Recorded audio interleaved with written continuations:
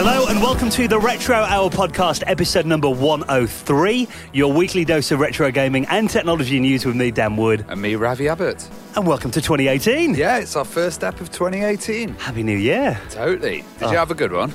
Really good. Can you tell by my hoarse throat that it was good? Yeah. I was doing sound engineering at a rave, so we had like massive DJs from Ibiza as well. Oh, wow. Well, I went back to the parents a couple of days there, played quite a few video games, which is good. Got a lot of new stuff for the Nintendo Switch I've been playing on.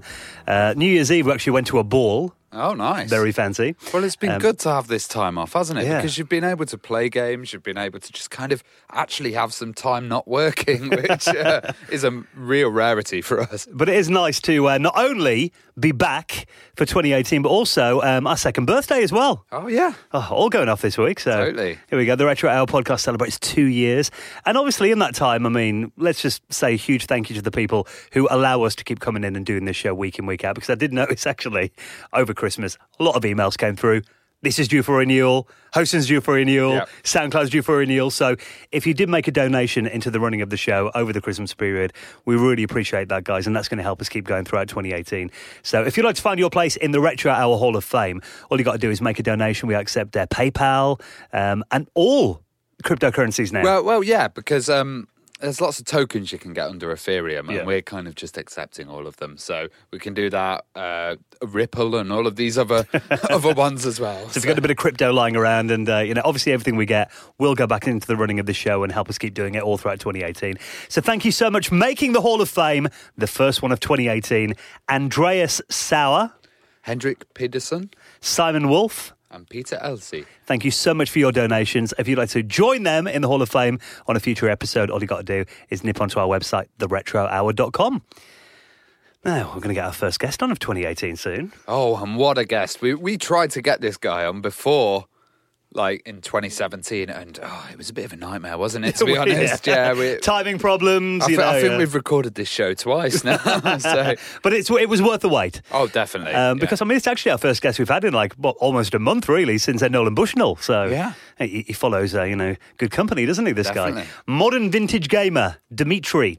Now, his YouTube channel is it's very varied. I mean, he did start doing mostly Amiga stuff when he originally started, but he also does stuff like, I saw his recent video about the PSX. Yeah. He's really going into stuff. And the thing I love about Dimitri is he's a game developer as well. Yeah. So he actually ports stuff, and he'll show you the process of porting it whilst live streaming it, which is pretty cool. And he's from Australia as well originally, which, the Amiga scene in Australia, we don't really hear much about that, or the general computing scene, so it's going to be really fascinating. And he does stuff like the Amiga Vampire, doesn't he? He ports games over to that, which is pretty cool. So our very special guest this week, modern vintage gamer, because we love having people like that we watch on YouTube on the show as well, because it's always a good conversation. It is. And I was waiting for this interview. I was like, he's brought a video out. We can talk about that. There's a new one. He's brought another one out, then another one. Yeah, I mean, he has been churning out some really good videos recently, so he's going to be our special guest. Dimitri is coming up on the Retro Hour podcast in around 20 minutes from now. Obviously, we're into a new year.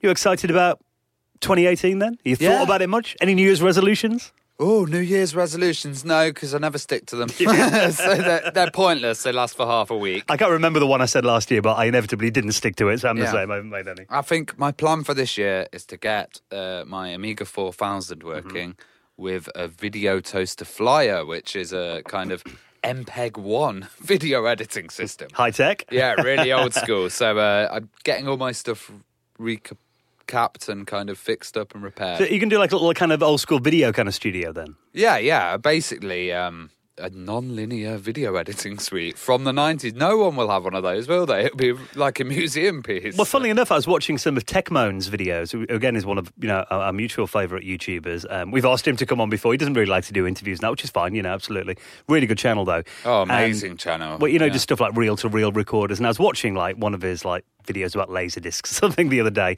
And I got thinking about video equipment I use at school. And I used to bring my Amiga 500 in that we'd use for video titling. But we had some really high-end Panasonic and Philips video recorders that you could do overdubs with. And they'd have jog wheels and all that. Do you remember jog wheels? That's the way that they used to do it. So when they were video editing, they'd just have the two VHSs and then they'd have another one recording it. And they'd cut live between it. Now, the difference with the system I'm getting is I'm going to have a a thing that stores MPEG-1 video on a SCSI drive in there that I could chuck in there. First kind of digital editor then, I guess. Yeah, okay, very cool. But I was looking at these old school video recorders and I thought jog wheels. I remember jog wheels on videos. Yeah, and they used to have SVHS. Do you remember Super VHS, which is like a bit better? Yeah, I mean, 2018, I mean, if all goes to plan this year, I mean, we're planning on moving house in the summer, so I should have a bigger space for all my stuff. Yeah, because at the moment, if you go into Dan's room, it's like there's limited space because the walls are just towers of computers all stacked up. I look back on my old YouTube videos of like when I first moved into that place about 8 years ago, and it looks so empty. And Yeah, it's like, you we have notice it outgrown expanding. You could probably do a time lapse of your videos, right? Just things growing up the walls, yeah. But Samantha, like, to be fair to the wife, I try and keep everything in that room. So yeah, it's, she's just as bad with the sewing. So yeah, it's not that exactly. bad. We're both as bad as each other. Yeah. But hopefully going to get like a nice big house in the summer. So I'm obviously the most important things are internet speed. Before like anything else. Yeah, that's it. Seriously, when I bought my new house, I was like, have they got fibre? Yeah. I've got it. Yeah, Samantha's been looking at like, local crime rates and the council rates and all that. I'm like, internet. Yeah, that's it. So, 2018 should be a good one then. Obviously, live events coming up as well. We've got loads of them planned. Yeah, lots of stuff coming out as well. Hardware, you got the Spectrum Next coming out. You're going to have the Amiga Vampire standalone, The Atari box. The C64 Mini, all of this. Yeah, so what a year it's going to be. And actually, if you guys are making plans for 2018 as well, it'd be nice to find out maybe your New Year's resolutions, anything you're looking forward to coming up as well. Any projects you're aiming on kind of doing, and we'll see if they get completed. Absolutely. It's always nice to cover them as well. So if you're working on stuff, do let us know about it. You can email show@theretrohour.com. We're all over social media as well, at Retro Hour UK on Facebook and Twitter. Right then, so before we get into this week's guest, there is a few stories. I mean, obviously it's been a little bit quiet because it's been Christmas and everyone's been on holiday. Yeah, it's just been Christmas lemmings and stuff like that. Well, let's talk about the Atari box because this is something that we've covered pretty much from day one, isn't it? Yeah, well, the Atari box is this new kind of console, which is the updated 2600 that's also going to be able to play modern games and all of this. Now, they've been doing pre-orders and they were expected to start today, but they've cancelled the pre-orders. Right, okay. And they've said this is because of a key element on our checklist is taking more time to create the platform and the ecosystem that the Atari community deserves. So it seems like they were going to release it, and then somebody maybe said in the company, hey, wait a minute, this is not good enough. Let's delay the pre-orders. See, it's always interesting getting this, kind of project where you take in essentially like a long, kind of dead brand and bringing it back for like a new audience. And I mean, again, we had Nolan Bushnell on our show about a month ago, the founder of Atari. Yeah. And he was saying he's been in. I mean, he didn't give too much away, but he did say he's actually been going in and kind of consulting with these guys. So, I mean, there is some kind of, obviously, expertise involved in this project. Obviously, disclaimer out there, it's not the original Atari company. They went bankrupt in like the 90s. Yeah. But I think it's in the name's been passed on through a lot of people. Like all of these as well. So apparently they're not, releasing any more details to the press, and CNET have tried to get like a quiet out of them as well. But the thing is, I mean, it's not unheard of for these kind of delays to happen, especially in like these kind of projects. And they've announced a kind of expected prices, which is between $249 and $299. Which ain't bad, actually. Not bad if it's a new system, I mean, again, I've not seen a lot of details about exactly what it can do. Yeah. I mean, I've heard it can play modern stuff and old school. That's about it. Is it going to have Steam on it? Is it going to be like an Android-based kind of thing? It's still, I've not really seen the answers to these questions like from like source. I've seen varying kind of people speculating what it's going to be on Reddit and 4chan and that kind of thing. But I mean, it looks a cool system though, I think. Oh, no, the design just looks beautiful. I love the wood grain and all of that. Yeah, and it is, a big kind of throwback to the original 2600. Yeah. And for that kind of price, I mean, if it's going to be like 200 quid over here, that's kind of into, almost into impulse buy kind of territory, isn't it? So I'd probably get one. I buy everything. That's why I need a big house. Speaking of stuff I've got vinyl as well now. My folks moved house last year, so I've got all my... I used to be a house music DJ, used to play UK Garage as well. So I've got loads of vinyl, Technics 1210 turntables. There is just something about vinyl. I nearly got rid of it all, and I thought, I've put it into storage for now. When I get my nice big new place, I'm going to get my deck set up again. Yeah. All the vinyl on the wall. It's been, you used to DJ as well, didn't you? Yeah. I've got loads of vinyl still, and it's lovely. And actually, we've been covering this kind of rise of vinyl and how it's so big now. And what's happened is it's really interesting. They shut down all the vinyl plants in the UK, you see. So there was only a few surviving ones. Yeah. Now vinyl's become incredibly popular.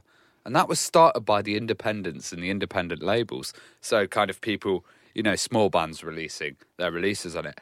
Now, what's happened is it's got so popular that the big companies have come in, the major labels, EMI and all of these guys. But what they're doing is they're creating dad rock. Now they're basically doing stuff like they say, here we have 20,000 copies of Dire Straits LPs that we need to press.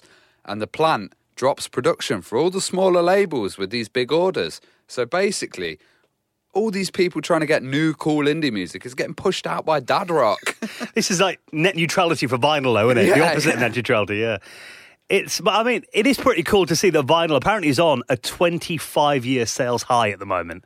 They haven't sold this many since the early 90s. It's insane, they might start creating new vinyl factories in the UK, and cassettes as well are kicking off at the moment. I noticed people were selling cassettes with buttons and everything. We talked about that on the show the other day, that they're actually opening a new factory to produce, cassette tape because the world's running out of magnetic tape. Yeah, well, they're saying vinyl's rising and CD sales are falling. I even we've talked about the fact that local supermarkets, like, your local Tesco's and your Sainsbury's and stuff, I've noticed that even Asda recently have started doing vinyl as well. My local Asda, what used to be, it actually used to be a Nintendo section. They've moved that into a smaller area, now it's all vinyl. Wow. So the Switch has been sidelined by Oasis and Ed Sheeran records. And that's the thing as well. It's not just the latest releases, it's all the old stuff. Yeah. All the old stuff, all the classic albums, Kylie Minogue, Simply Red, Michael Jackson. So they're all getting reprinted, and that's what's causing all this chaos. Well, apparently the biggest selling vinyl album, that Sainsbury's have had was apparently Fleetwood Mac's Rumours. They're selling on today. 12,000 copies sold. But it is, it's Led Zeppelin, Pink Floyd. Yeah. It's basically old guys who are rebuying their record. Alan Partridge, isn't it? That's what it is. Well, it's people rebuying the youth, I guess, isn't it? Yeah. Same as our show, like we do with video games. It's like our dad's buying their record collection again, isn't it? So. Yeah, I just find it amazing that as soon as the big guys step up, the indies are pushed out and they might have to start expanding. Because I remember I really got into buying vinyl in the late 90s and early 2000s. Yeah. When I was DJing all the time. It's kind of before, you could do digital DJing then, but it was expensive. Yeah. And I had Technics turntables. But really after about 2003, when I, eventually got a computer that was capable of playing MP3s and I got an iPod and all that kind of stuff, didn't really bother with vinyl much after that. So I haven't really bought any new vinyls for about 15 years. That was it. I used to get a lot of money and then I used to spend it on white labels. Yeah. And have all the dance vinyl. But, that would be £7 or £8 a vinyl. At least. Yeah. And then you get 20. Yeah. And that's it. You're just screwed for the rest of the time. But when it got to the stage where, I got some CDJs at one point and then my mate would buy vinyl and I'd rip them off him and just burn them onto CD-ROMs and stuff. And then it kind of went away. But it's now, amazingly, everyone kind of wrote vinyl off and thought that it was, totally. Like you said, a lot of these pressing fans shut down. I knew people who sold beautiful collections. They had massive collections and then all got CDs. Yeah. I bet they're crying now. Just you've got to wait another 10, 20 years till CDs are cool again, I guess. Yeah. So, keep vinyl alive. I like it. This is quite an interesting challenge to do. Maybe you did something similar if you had spare time over Christmas. You probably need more than a couple of weeks to do this, though. Apparently, someone has counted almost every coin in every Mario game. Yeah, so this is quite interesting. I think it's a bit of promotion for this phone company called giffgaff, and they're basically a small company that runs on the O2 network, and they only have a limited amount of staff, and if you want help, you basically have customers answering it. So they've done this kind of 60 hours of work looking through all these Mario games. Obviously a busy company then. Yeah. to count every single coin and kind of see how rich Mario is in the end. And apparently they've done a spreadsheet to break down and prove that they've done this. And actually got a division that's to do with loans and savings. That's why. Yeah. It's kind of a nice little tie-in promotion thing. They've kind of stopped counting just before Mario Odyssey then. Yeah. So the total is how many coins Mario's collected. Obviously, they've done all the Mario games from Super Mario Bros., the original one, up to Mario 3D World. And, the games on the Wii U and everything as well. So he's got... You ready to find out? This is why Mario's retired from being a plumber recently. Yeah, he's just given up. He's got all his coins. He's done. He's got over 10 million coins. 10 million, my God. If those are Bitcoins as well, Mario, then you're doing well. I can see it now, the Mario coin. Yeah. The next big thing, isn't it? Nintendo's new crypto, yeah. So, valiant effort. Not exactly sure why, but it's got in the headlines. We're talking about that's it. It's a good little piece of promotion. And this just shows that companies are really getting into retro gaming and they're really... just getting into gaming as a whole as a kind of means of getting their message out, And again, it's like, probably had a bit of time to do, sit around the office over Christmas, not much going on. What can we do? There you go. Bill, you just go and count every coin in that game. So if you want to see the little graphic, it's actually a pretty little good chart that, Kotaku have done. I'll put that in this week's show notes at theretrohour.com. Now, obviously, Zap was a legendary Commodore 64 magazine back in the day. Oh, yes. We've had Gary Penn on, who was actually part of Zap, and, it's just such a massive magazine, wasn't it? Even guys like, Jazz Rignall, obviously. Yeah. The most famous mullet in video games, I think, didn't he? But Zap had a bit of a comeback, didn't it? Yeah, totally. Like, there's been a lot of people talking about it recently, and Chris Wilkins is a guy, Retrofusion Books, that creates these really fantastic kind of albums, and he's just done the Crash album this year in 2018. So he's just announced, Zap 64 Annual 2019 is going to come out. So, but often the way annuals work is to kind of work a year ahead, don't they? So I imagine that's going to come out end of this year then. Yeah. At some point in 2018. I think it's cool that he gets the rights to all these old brands and can bring them back. And obviously, the original people are involved in this as well. Oh, yeah. He's going to get Jazz Rignall involved. Gary Penn as well. Yeah. So having a resurgence of like magazines again, so many years after they shut down. Because, people often forget just how big mags were back in the day. Oh, and how powerful they were. Yeah. They could destroy a company. They could make and break a product. It's really, really, people were in the kind of hands of the magazines back then. Well, I know in this year, you think of the last 12 months, Superplay obviously got a special one-off reissue, didn't it? Yeah. Retro Gamer Magazine. Amiga Joker as well. I was going to say Amiga Joker did as well. Now we've obviously had Crash and Zap back again as well. Yeah. So, because I remember, sad times when your favourite magazine shut down. Well, it's very much like the podcasters and the YouTubers are now doing the job of what the magazines did, but there's still that demand for the magazines, and it's just holding that and having that kind of, I hope it's a hardback annual, like your Beano one or something like that. Yeah, it's quite interesting you make that point that we're kind of doing their job now. Only not driving Ferraris, unfortunately. No. That's it. But, there are other mags I'd love to see back. We mentioned the Amiga format. I'd love to see that back for like a one-off. Yeah. These kind of mags that, when they're shut down, you kind of think, oh, it's gone forever now. And it's sad. It would be good to see them coming back again. Oh, definitely. Especially getting annuals. You remember getting annuals as a kid? Oh, yeah. Exciting, wasn't it? The Beano annual. The best thing about annuals was, they kind of, you could read them every year. Yeah. Like, even though they were 2 years away. Yeah. No, but they were like 2 years in the past, and you'd be like, oh, look at that. Yeah. I remember getting the real Ghostbusters comic annuals. I get those every year for Christmas. They were Rupert the Bear. Yeah. You weren't as cool as me, Ravi. So if you want to keep up to date with the progress of this, I'll pop it in this week's show notes. Chris Wilkins, the guy behind it. Chris's books are always amazing anyway, aren't they? So, amazing, yeah. His Ocean one, recommended. Now, before we get into this week's special guest, Modern Vintage Gamer, we did mention the Amiga in passing there, but it's actually something quite cool that's just come out for the CD32. Yeah, there's a Terrible Fire. Now, Terrible Fire is Stephen Leary. Yeah. He's a really cool guy because he makes hardware for the Amiga, but he makes open source hardware. And the thing is, Amiga, everybody's been private and holding their stuff and never releasing it open source. So this is great food for the community. Or making things that don't really exist. Yes. As we read on the Vapor, Facebook. yes. But Stephen's stuff does. Yeah, Stephen's stuff does. And these adapters for the CD32. Now, the CD32 used to have expansions before, but they were terribly expensive. Now, let's just, for people who might not be that into the Amiga, the CD32 was a console. A console that they released. It was basically an Amiga with a CD drive. Yeah. No keyboard, no mouse, no ports on the back. Didn't have the disk drive port, didn't have a hard disk interface. Didn't Had have S-video out and composite. That's it. That's it, yeah. But, I do remember in the 90s, there were stuff like the SX1, the SX32. These were these add-ons that would go in the back. You could get like a CPU upgrade, put a hard disk in. Yeah, you could break it out into a full Amiga. You could have a floppy drive in there. You could have everything, couldn't you? But they, even when they were like new, were about 400 quid. Oh, totally. And to get them on eBay now, they're about 1,500 quid. Massive. And, they had special features like the RGB out. Yeah. Which is really vital, actually, if you're playing some quite old school games, to get the best image on the screen. And this little device does it all. It has 8 meg of RAM, which really helps with the Amiga. Running those kind of first-person shooter games that came out, it just helps so much. PC PS2 adapter. Now, the keyboards for the Amiga CD32, there was one ever made. Yeah, not going to find those on No. So they use the CD-TV ones, which are getting rarer and rarer. So using a PS2 keyboard is absolutely amazing. And an IDE interface. So You can have a hard drive. Or compact flash card in there, worldy games. Because, I mean, the CD32 is, I've got 2 of them.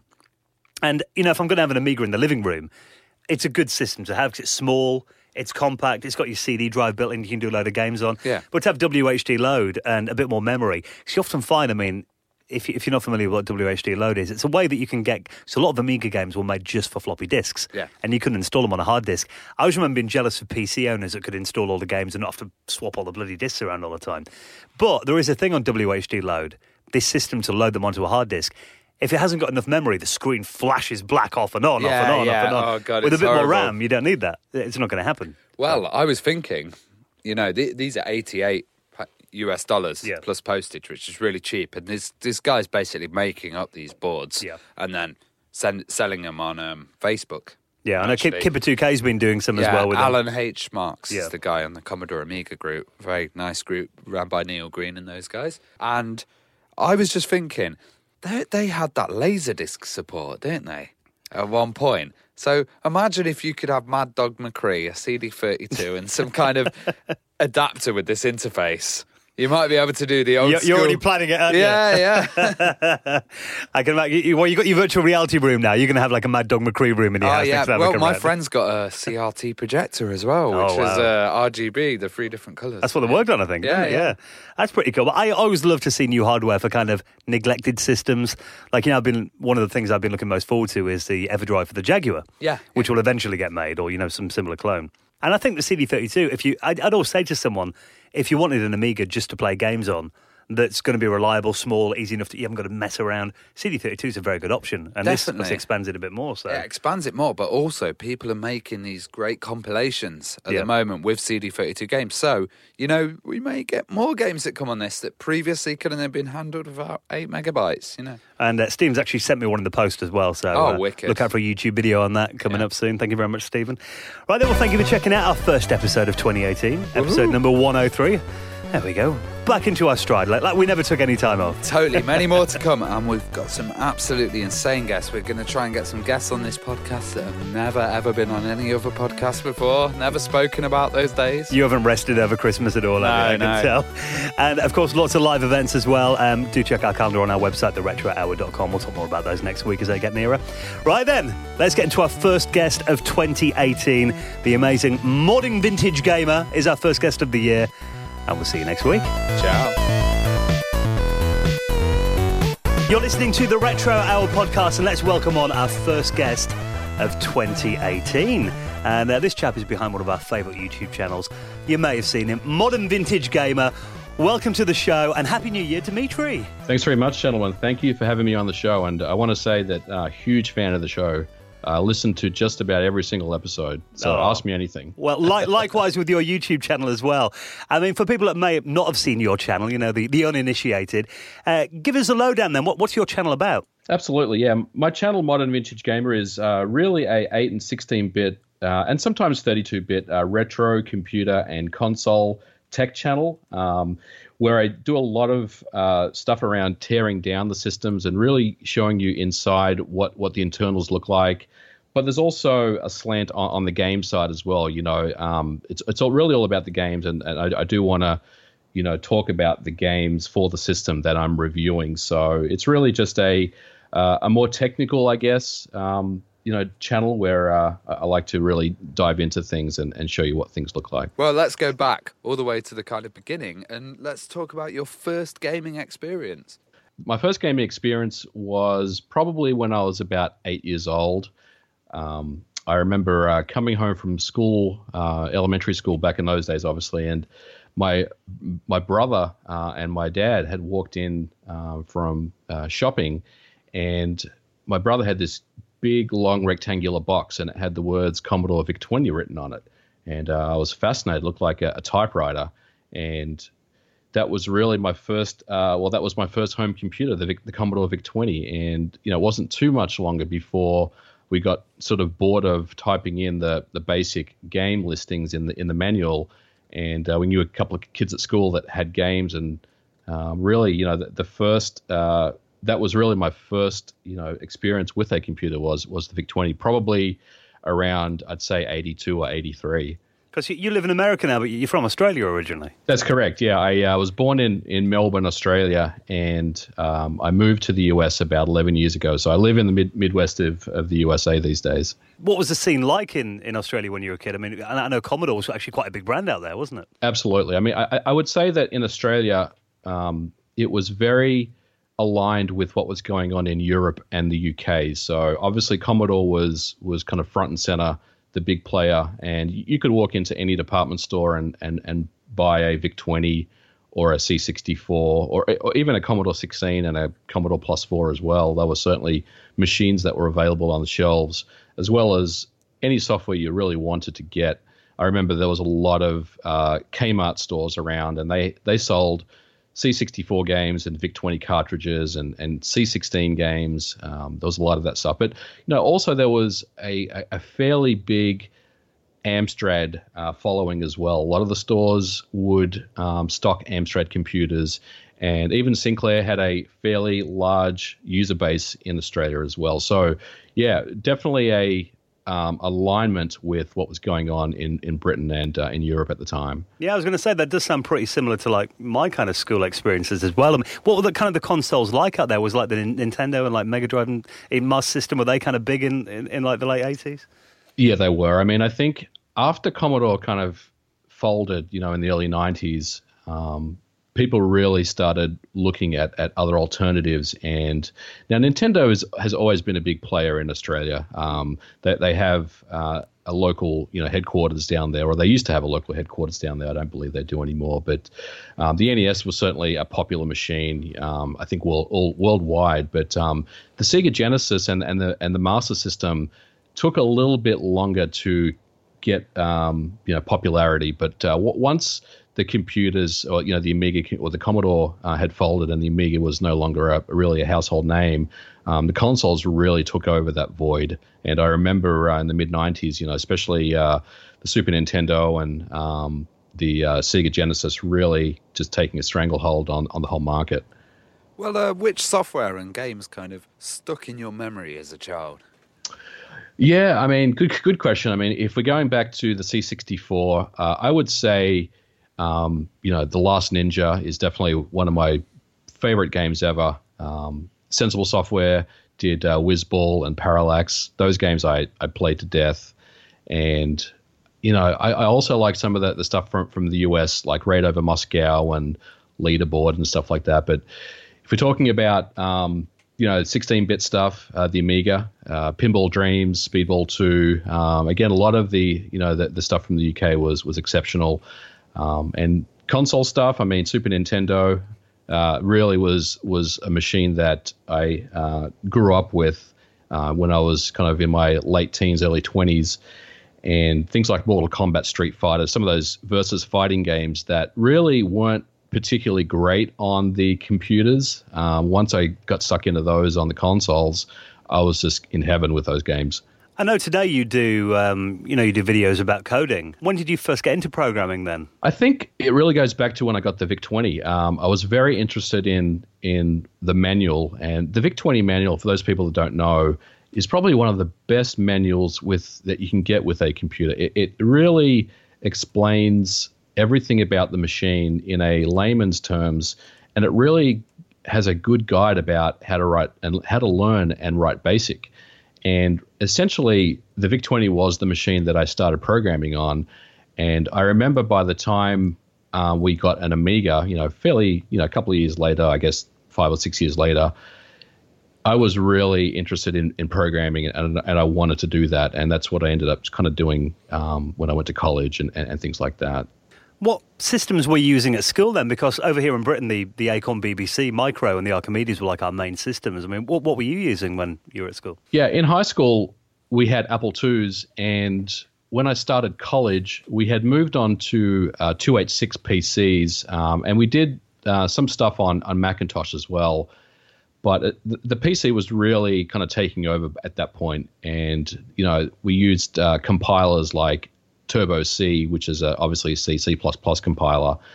But I remember at the time I had my Amiga 500 at home, and I had this really, I don't know if you guys remember it, but there was a PC emulator that came out really early on in the Amiga's life called Transformer, and it was a disk-based emulator, and it didn't emulate any type of graphics mode. The only thing it did was text mode. So if you were running like a DOS file manager or a notepad or some kind of DOS editor, it would work fine. But as soon as you tried to run a game on it, it obviously wouldn't work. And this thing was really slow. Obviously, it ran on a stock Amiga 500. And I remember I tried to run Turbo C at home on my Amiga, and I actually got it to work. So it was really cool because I was going to college writing C programs in Turbo C. And then when I had homework, I would go home, load up my Amiga, and run it at home on my Amiga. And I was just fascinated by the emulation capabilities that the Amiga had.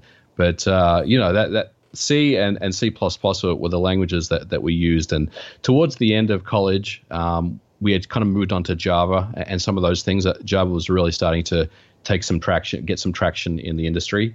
But I ended up doing mostly C and C++ programs.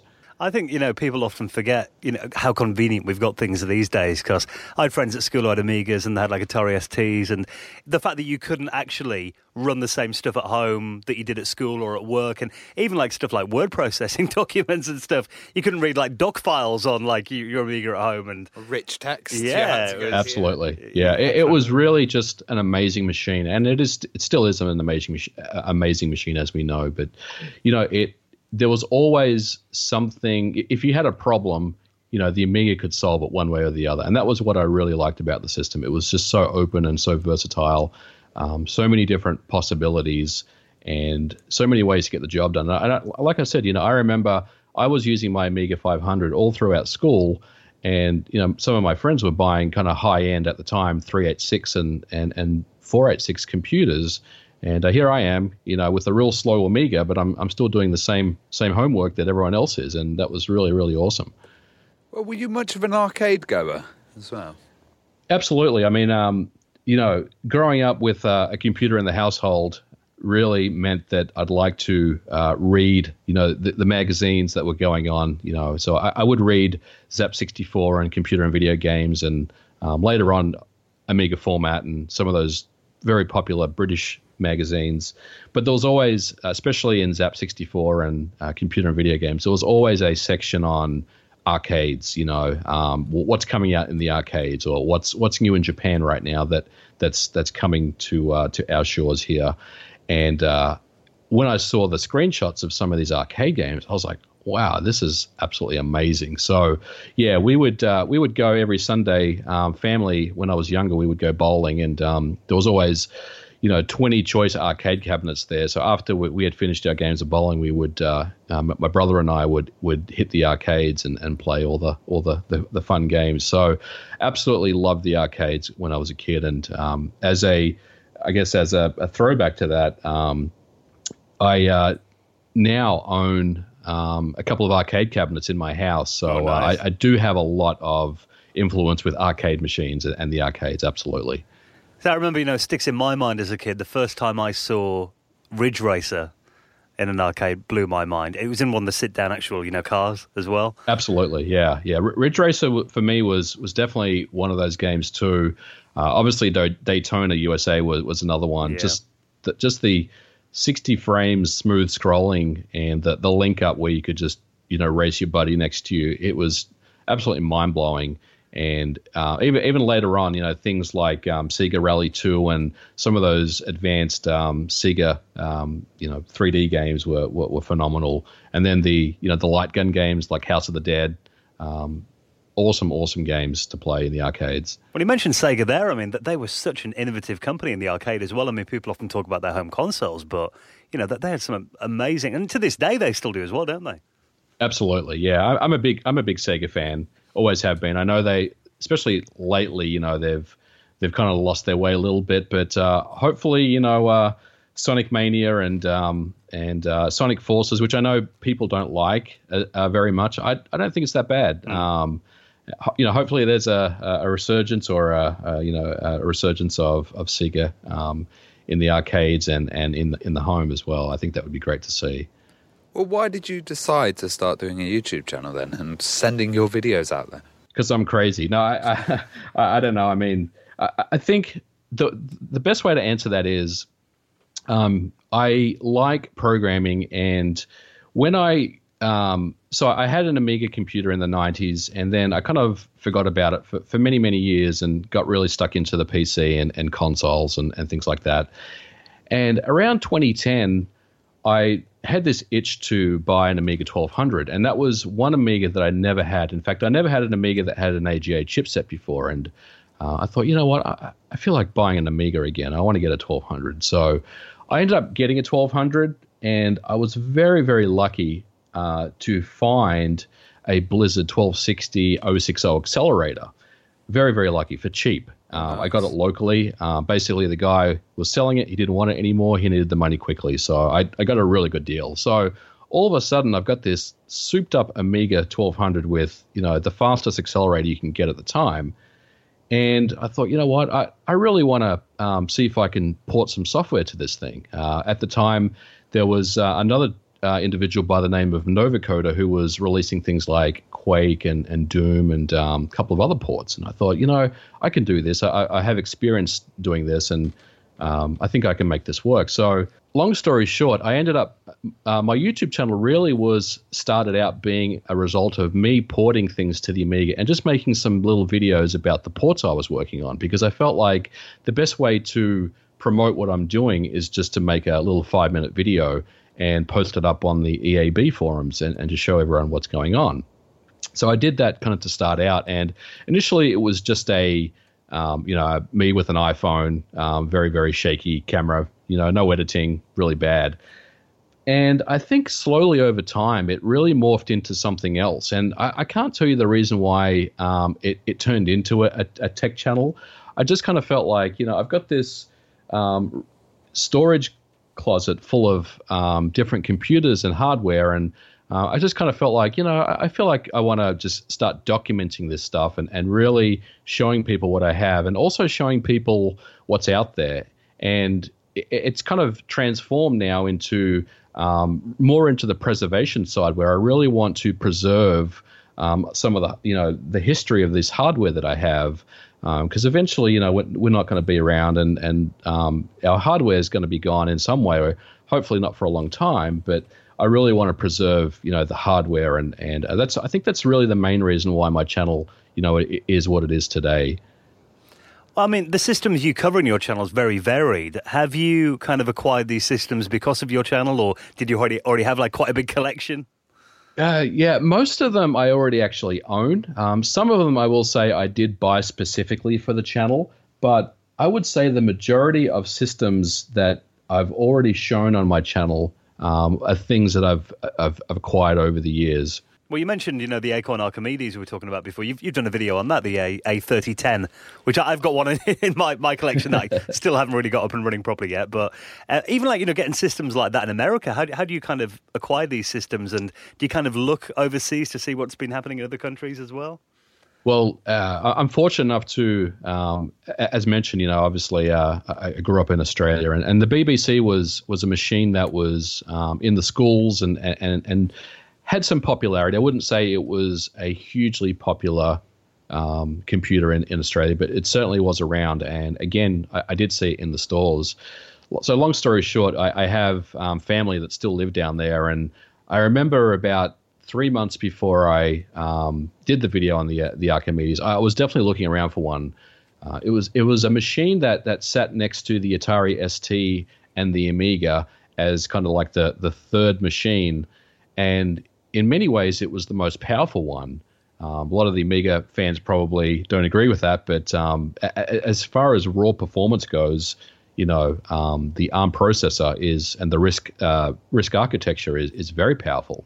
So I was fascinated by this machine, and long story short, I tapped my brother over the shoulder and said, "Look, hey, if you see one going for sale in Australia anywhere, just keep an eye out for one, and I'll obviously pay for the shipping and the cost of it to get it over here." But that's how I ended up picking one up. That was definitely a machine that was not part of my initial collection, but that was something I was very interested in picking up.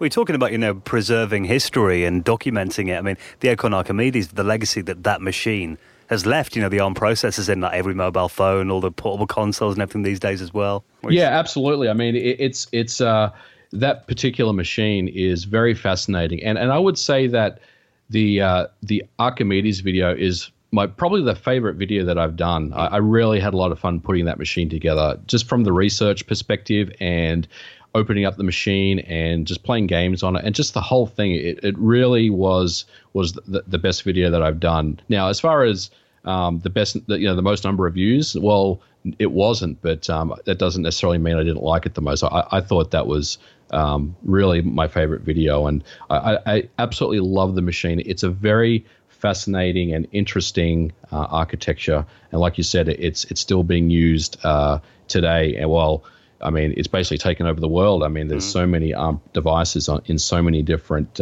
pieces of hardware and software out there, so it's just amazing.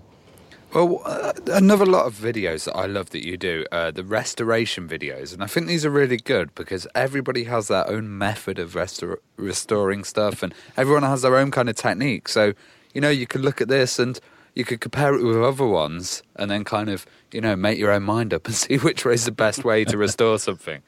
Yeah, absolutely. I like doing the restoration videos. You know, one of the things that I really want to, and hopefully it comes across in my restoration videos, is I'm just kind of an average guy. You know, I'm not a tech wizard, or, you know, I don't have super expensive desoldering stations and, you know, super expensive hot air guns and rework stations and things like that. So really what I'm trying to kind of get across in those videos is, you know, if I can do this, then you can too. And all you need to do are these things to make it work. And in some cases, I show the failures that I've had. I did one on the Apple II GS where I retro-brighted the case, and I was convinced this thing was going to turn out, you know, pristine and look just as new, as good as new. But what ended up happening was I absolutely destroyed the case because I didn't do the retro brighting properly. And so, you know, sometimes my videos are about, you know, here's not what to do. You know, here's a cautionary tale. Don't be like me and don't screw up your hardware. I'll take the hit for you guys. You know what I mean? So I like to kind of keep everything, all the different experiences that I've had in a restoration, the good ones and the bad ones. So hopefully people can take that away, and if they are thinking about doing their own restorations, you know, they can really take some advice or take notice of what I've done. One of my favorite videos on your channel is when you connected an Amiga using a Raspberry Pi to the internet. Yes. I mean, do you kind of get a kick out of like pushing old machines beyond their original limits? I do. I have this fascination about getting all my machines online in some capacity.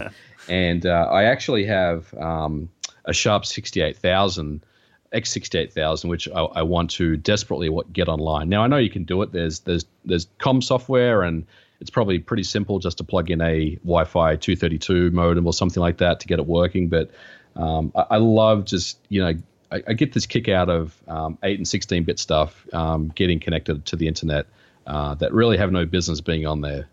Yeah, because I've got a Commodore 16 and a Plus 4, and I've got my 64 online with one of the NIC cards, but I don't think there's actually, some guy made some homemade terminal software for the Commodore Plus 4, but there's not actually anything in place. I mean, there are guys on forums saying, look, you know, if someone makes an interface, we can make some software, but some systems are more tricky than others, aren't they, to get connected? Absolutely, yeah. You know, especially the older Commodore stuff. Obviously, you know, the user port is non-standard. Now, there's like I said, there is the kind of C64 modem and the Wi-Fi devices and things like that. But some of these older obscure machines that don't have just a standard RS-232 port makes it a little trickier to get online. But I think every computer, you know, as far back as I can remember, has some type of serial output interface, whether it's RS-232 or some kind of custom standard that has been put together. There's still a way to interface into and out of the machine. So I think if that's available, then there's going to be some smart guy out there that puts together some hardware to make it work. And you can't be tweeting on a Commodore PET. That's pretty cool. Absolutely. Actually, I saw one. I think some guys been tweeting from a VIC-20, and I think that's pretty cool to see that the VIC-20 being used as a internet machine as well. I think that's awesome.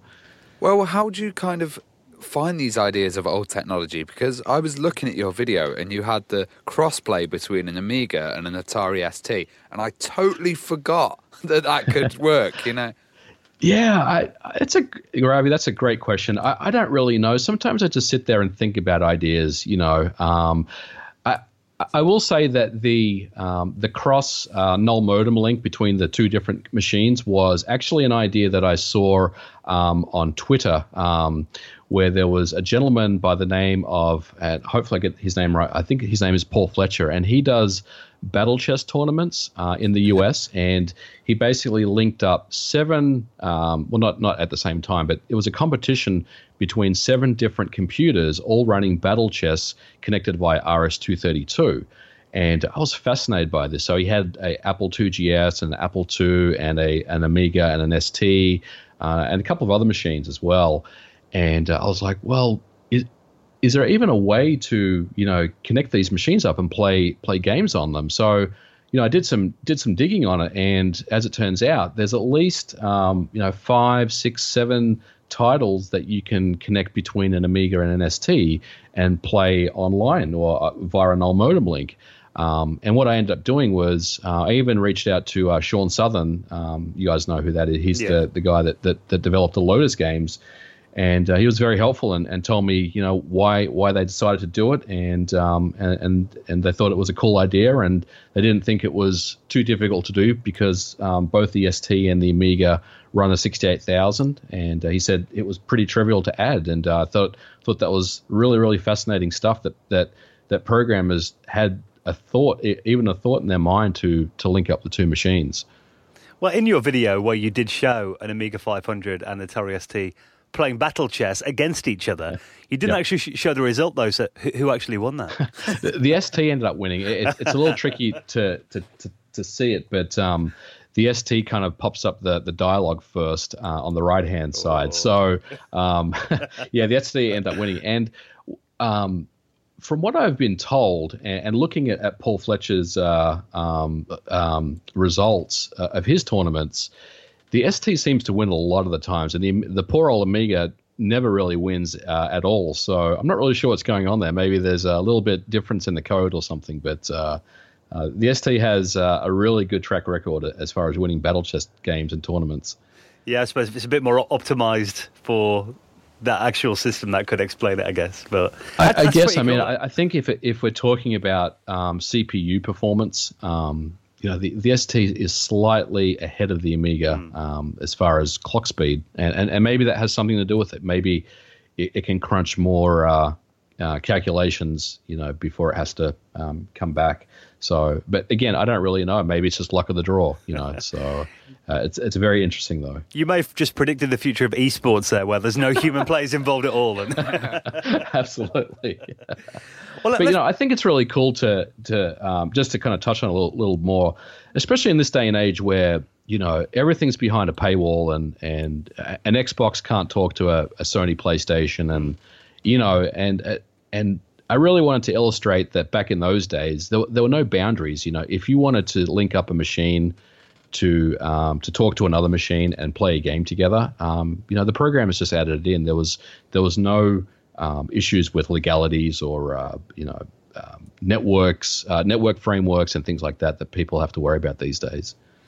Well, speaking of breaking the boundaries, I mean, some of your most popular videos recently I've seen have been about the Vampire Accelerator, which actually pushes this old hardware into completely new dimensions. I mean, can you explain a bit about what the Vampire is for our audience who might not be too familiar with it?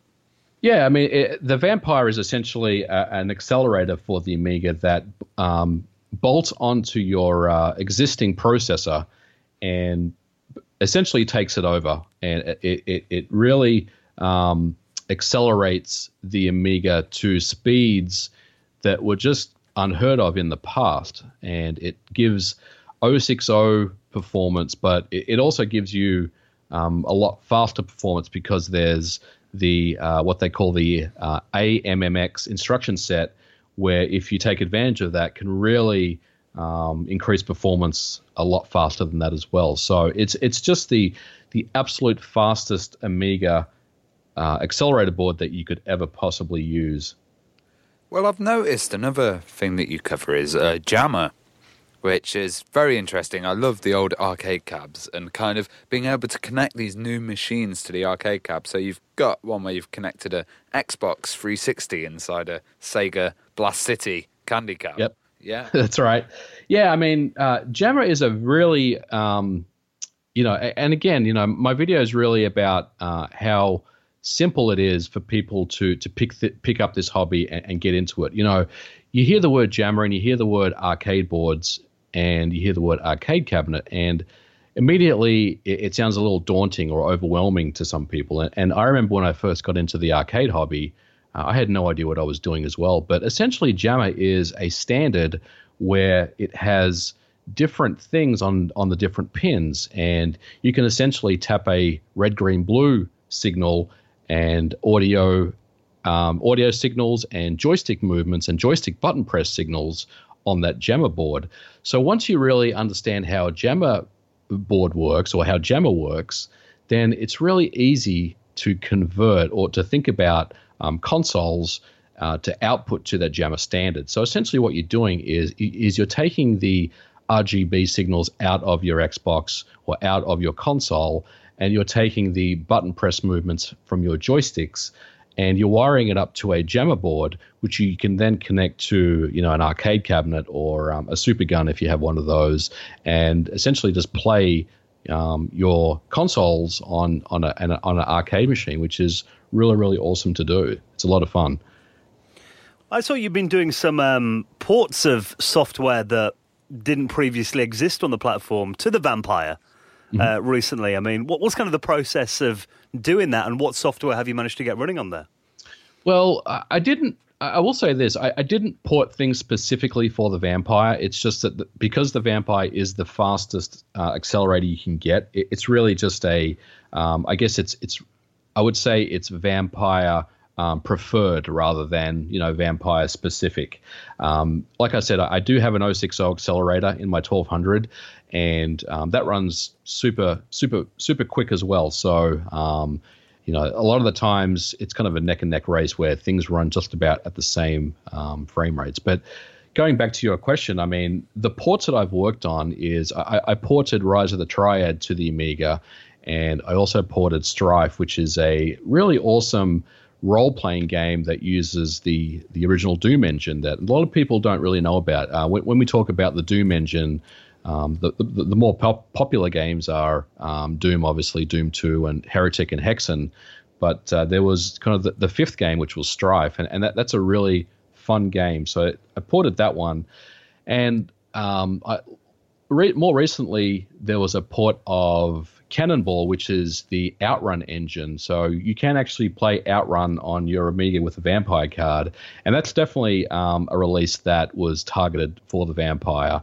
If you have a fast 060, it'll run pretty well, but the Vampire, kind of is definitely the preferred device there. And, one of the things that I do like about the Amiga is it's very easy to port software to it, especially with the compilers that we have today.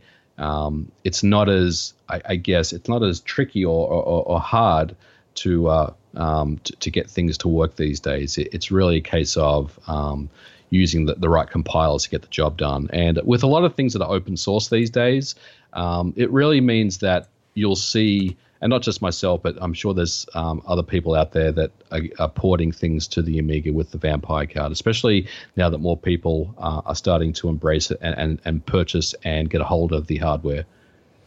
I mean, you did mention two of my favourite old-school FPS games there, Heretic and Hexen. I've loved those games since they first came out. I mean, were you a fan of those, like, original old-school FPS games? And were there any others that you liked that you still enjoy today? Absolutely. I loved Heretic and Hexen as well. And when I got my PC after the Amiga, they were the games that I kind of gravitated towards, those early 486 first-person shooter games. I also liked Quake when that came out, the original Quake. I wasn't a huge fan of Quake 2. I thought it was a little over the top. I loved the original Quake. I thought that was just an amazing game, and I still play it a lot today. But, other things I was a big fan of, the LucasArts games like Full Throttle and Loom and some of those CD-based games that came out.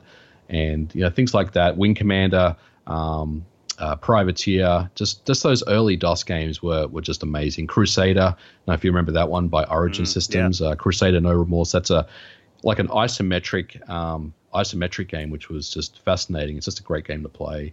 I could talk about this for the next 20 minutes. So it's so many good games and so many memories. Well, one thing that I love to see is Ken Silverman's build engine being used for Duke Nukem 3D, and I was wondering about porting other titles because I noticed there's a video of Shadow Warrior out there. Yeah, I actually have been working on a port of Shadow Warrior, and it's just a couple of reasons why it's not out yet. It's number one, it's very, very buggy, and it needs a lot of work and a lot of polish. And number two, it's just finding the time. Sometimes it's very hard to sit down and spend 5 or 6 hours, getting things, to get some quality development time in. But there's also Redneck Rampage, which is another one that's out there, and that's open source as well. So. You guys are thinking the same way I am. I definitely would love to see ports of those games to the Amiga, and I think it's definitely doable. It requires some time. Well, one of your most recent kind of popular videos, well, a couple of them have been modding on the kind of Xbox and doing the soft modding, and to me, this is like a dark art that we never knew about. So it's great to see it on YouTube. Yeah, I mean, the soft modding stuff. It goes back to the preserving history a little bit. That's not to say that there isn't a ton of soft modding guides out there, but really what I'm trying to show is just how easy this thing is to do. If you have a copy of Splinter Cell or MechWarrior, you can do this thing pretty easily, and you can open the door for emulators and media players and all sorts of different things. It's very strange, isn't it? Because you used to get games that would kind of have a glitch on them, or there'd be a glitch on a memory card that some programmer messed up, and then you can get all this access to it. It's insane. Absolutely. I mean, I always wonder how people work this out, I mean, I understand how soft mods work. Essentially, you're just kind of glitching the memory, like you said, in order to execute a piece of unsigned code, which is typically a bootloader, a Linux bootloader or something. But what I never really understand is how people figure this out, that Splinter Cell and MechWarrior are the games that have, save games that will potentially glitch the memory. Well, you do often, do restoration videos on classic systems as well. I mean, have you kind of got any tips for people on keeping their old machines in good condition and keep them running? I think in general, clean them, power them on every so often. Don't just leave a system in your closet for 5 years. Take them out and power them on at least every 6 months. If you can't do 6 months, at least once a year. Plug them in and test them out. That's definitely one. Open the machine up, clean all the dust out. I do recognize that some people don't have or don't want to open their machines up. Maybe they're collectors and they don't want to, mess up any stickers or anything like that or any labels. But if you are, a little more tech savvy, open them up, clean them out. And I would also say just put them in a dark closet, make sure that they don't start turning yellow. And if they do turn yellow, definitely think about retro brighting. I think it's a good way to kind of keep things looking good over time. But if you are going to retro bright, do some tests first on some small things. Get a feel for how it works. You certainly don't want to retro bright, let's say an Amiga 500 as your first project, because you may end up doing more damage than what it's worth. So I would say just do a little sample on a small piece of plastic. A good test for me is like a Super Nintendo or something like that. That's something that you can easily just soak in hydrogen peroxide. You just give it a bath. You just kind of leave it laying in there for a couple of hours, and or a mouse or something, I guess. Yeah, or a mouse or an Amiga mouse or something like that. It's something smaller is definitely a good first approach to retrobriding. Well, if there's any listeners listening, in the UK we have Be Blonde, which is the ladies' hair product that I use, and that seems to go okay. It was 12%, it wasn't 20%. And you look fabulous. Oh, thank you. Yeah, the Be Blonde, I've seen other people's videos on that, and I think that's definitely something that seems to work really well. Well, have you always been into like retro systems, or did you take a break and then, kind of rebuy your collection and get back into them? That's a good question. I mean, I think I've always had retro systems around at any given time. There was probably a point in my life in the early 2000s where I didn't have as many systems. I've always had an Amiga computer. I have the same Amiga 500 that I've always had when I grew up, and I have the same C64 that I've always had. So I do like to keep my systems. But I've also, had moments over the years where I've just had a PC and maybe a closet with an Amiga and a C64 in it. So, I think now though, I really like to keep as many systems as I can. I wouldn't say that I'm hoarding the systems, but I like to have as many as I can. I think owning original hardware is something that's very important to me, and I want to continue to do that. And I will say that I've had some regrets over the years of selling things that when you look at the prices now, you just kind of cringe a little bit, and you're like, oh my God, why did I sell that CD32, 4 years ago? Because they're worth like $400 now. So, there's definitely been some regret there with some things that I've sold over the years. Oh, I mean, I've got some bigger regrets in some ways. I've actually thrown systems out, over the years. Yeah. I think I've thrown 2 Amiga 1200s out, two Amiga 500s. 2000 out. I've thrown out a Mega Drive, Super Nintendo.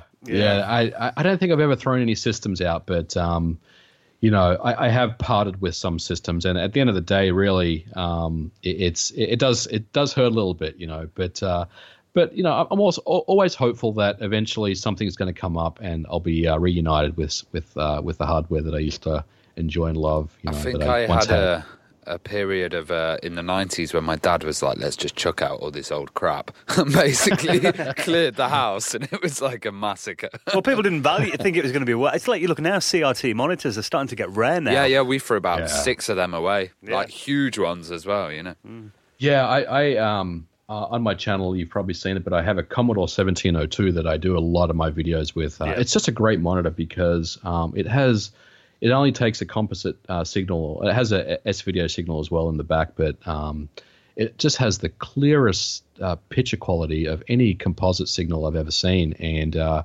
just throw anything at this thing, and it just looks good and it works. And one thing someone told me was, "Oh, you've got the flap on it, where you lift it down. It's got all the knobs for the different the volume and the horizontal size and everything." He's like, the flap is worth so much money, that you've got one with a flap on it. I'm like, what? I mean, aren't these things like things that you can buy for $10 at a garage sale or something? And no, I mean, CRTs, the price of those things are outrageous these days. They're just so sought after, and people pay absolutely through the roof for them. It's amazing. Well, they don't ship them either because it's, I did see an awful picture the other day on Facebook of someone who actually got like a 1084 monitor or something shipped, and it just smashed to bits. Because I saw the same. I saw that same Facebook post, and I think my heart just sank a little bit. It was pretty sad to see those things happen. Well, what are your future plans for the channel?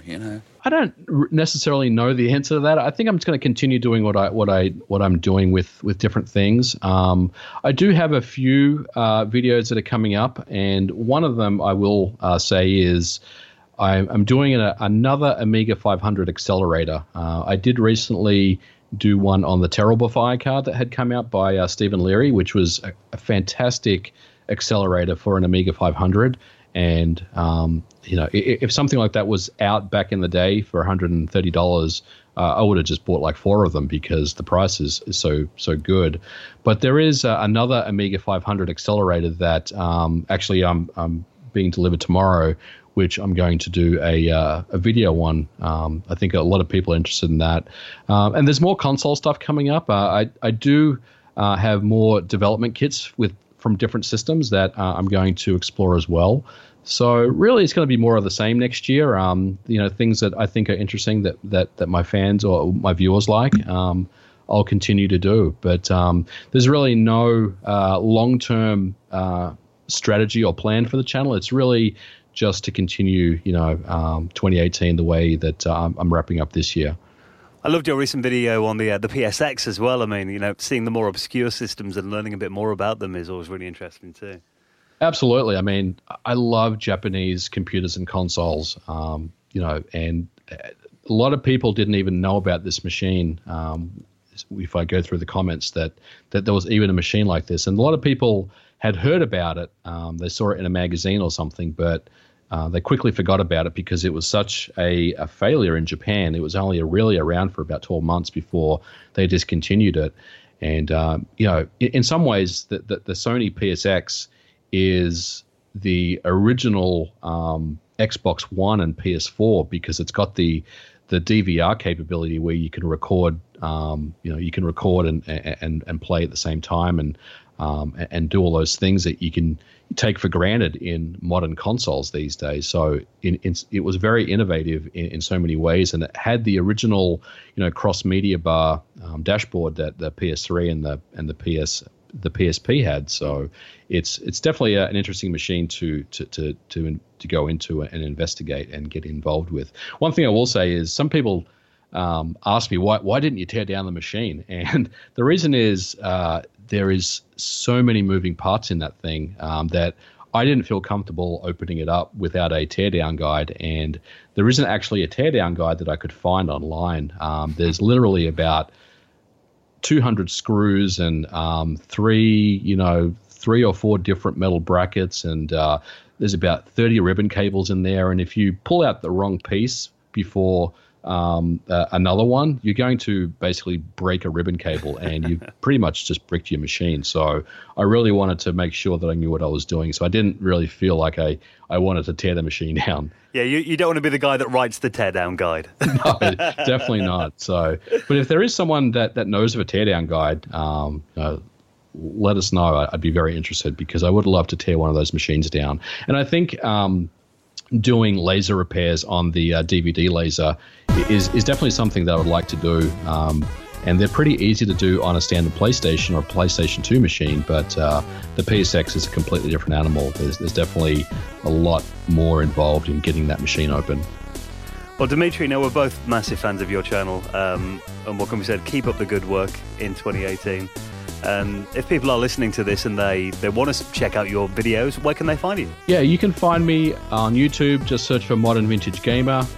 I'll come up there, and on Twitter @ModernVintageG, and Facebook Modern Vintage Gamer. It's pretty easy to find me. Fantastic. Well, really enjoyed having you on the show. Thank you for coming on. Thank you very much, guys. It's been an absolute pleasure.